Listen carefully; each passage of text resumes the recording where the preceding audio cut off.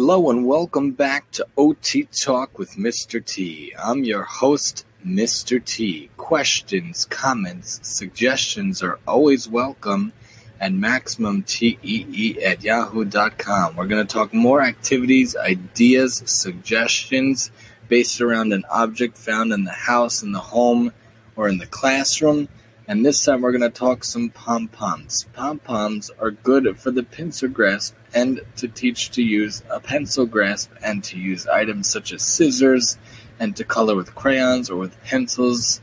It helps to fine-tune that tripod grasp and to isolate the fingers involved with using different materials and different utensils in and out of the classroom. It's good for midline and crossing midline, crossing the middle of the body. It involves motor coordination, using the hands within different tasks and different steps and sequencing. It involves working out the hands and the fingers and the muscles involved, as well as writing skills and bilateral coordination, which is using both sides of the body, both limbs, both aspects of the body at the same time.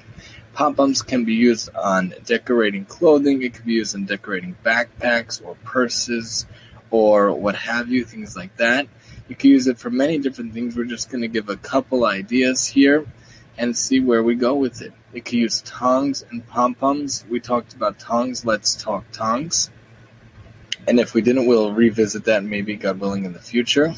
But tongs are great things to use in general, as well as tweezers, especially with pom-poms, or you can use a clothespin with the pom-poms as well, picking up those pom-poms and putting them on what have you, either the desk or a piece of paper, or putting it in a cup, putting it on a project, whatever you like, you could do that as well. And you could also use them on the jewelry or on a wiki stick, which we're also going to talk about, God willing, or on a piece of string, or on a paper, anything you want, you could put the pom-poms on, and you can use the tongs as well. It should be held with the thumb on one side and the pointer and the middle finger on the other side to work on that tripod grasp. You can use pom-poms in a plastic container with holes and push the pom-poms through. If you make it smaller than the pom-pom and you push it in, it's really working out those muscles of the finger and getting heavy-duty work, which means harder work for the fingers to push it through, working out those finger muscles.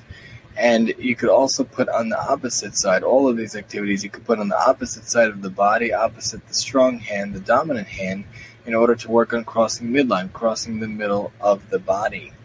And you could also do pom-pom coloring or pom-pom painting with finger paint or other types of paint, and you could also use the pom-poms to do that. You could also use pom-poms with any type of liquid, and even water. You could water stain different things, and you could water paint different items and different papers and the like using that pom-poms. But if you dip them into the paint, you get a very cool little circular circle designs on the paper, and you could go to town with the pom-poms in different colors, making it kind of a rainbow collage of different dot paint. You could also blow pom-poms on a track with a straw. It's very cool that you could take any type of straw, ideally a little bit of a wide straw, fat straw, and you blow into the straw. You could have a track made also. Whoever gets the pom-pom across the track first wins. And then you're also working on the muscles of the mouth, strengthening those muscles by blowing. It allows it to have a nice game while involving the fine motor element of using the straw and the pom-pom, while also incorporating working out the mouth muscles.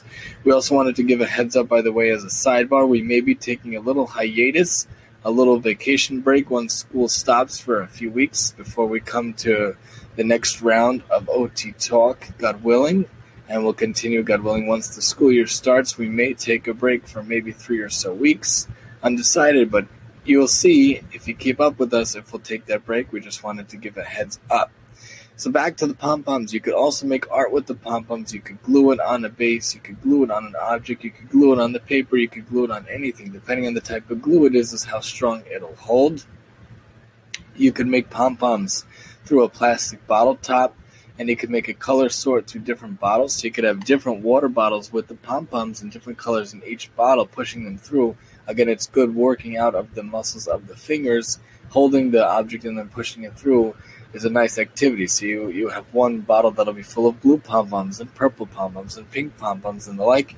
You could also use it in a glass. You could also use it in a tube. You could use it in a jar as well, a glass jar, a plastic jar. You could choose different types of items, and you can make big holes and little holes to push the pom-poms through as well. And then you could also use the clothespin and pom-poms to make caterpillar clips also, in order to make a very cute design. I've seen many different things with the pom-poms. You can make very cute things. You can make pom-poms next to each other. It could be its own type of caterpillar, or it could be a worm. You can make it into different shapes, letters, objects, and different words and sentences out of the pom-poms also, and you could glue it to the page. You can make a pom-pom collage using the art with the pom-poms to draw with pom-poms as well. You could also make a pom-pom clown out of different color pom-poms to make it look like a clown. You could also make a pom-pom snowman, especially if you're going to use white pom-poms or white cotton balls. Cotton balls are a great thing to use as well. See, let's talk Q-tips or cotton balls as well. You could also make a pom-pom basketball, and you could use a small cup nearby as a hoop, and if they get them in the hoop, then you get points. Each time you get a pom-pom in the hoop, you get that point. And again, you could use it as a wonderful activity with glue to make the shapes, the letters, the numbers, the objects, and words and sentences. You could put pom-poms on a stick, and you could put pom-poms on a skewer, especially if you push it through. Then you have a shish kebab of the pom-poms, and it's very colorful and very nice. A few more, you could also put pom-pom on top of lollipops or on top of the skewer to make it into a kind of a magic makeshift wand, and you can make many of them, not just one of them. You could also make pom-poms on both sides of a stick, and you can make it into a full wand that has both sides, or you could call it a Jedi stick or a Jedi lightsaber, depending on how long it is and depending on how you decorate it and depending on what colors you put on it. And the last two, you can make pom-pom masks, you can make pom-pom hats, you can make pom-pom faces, and you could do water pictures on paper using the pom-poms and the water. But you could really do anything with pom-poms. Pom-poms are great. There are many uses for them. We just wanted to give some ideas here in OT Land on OT Talk with Mr. T.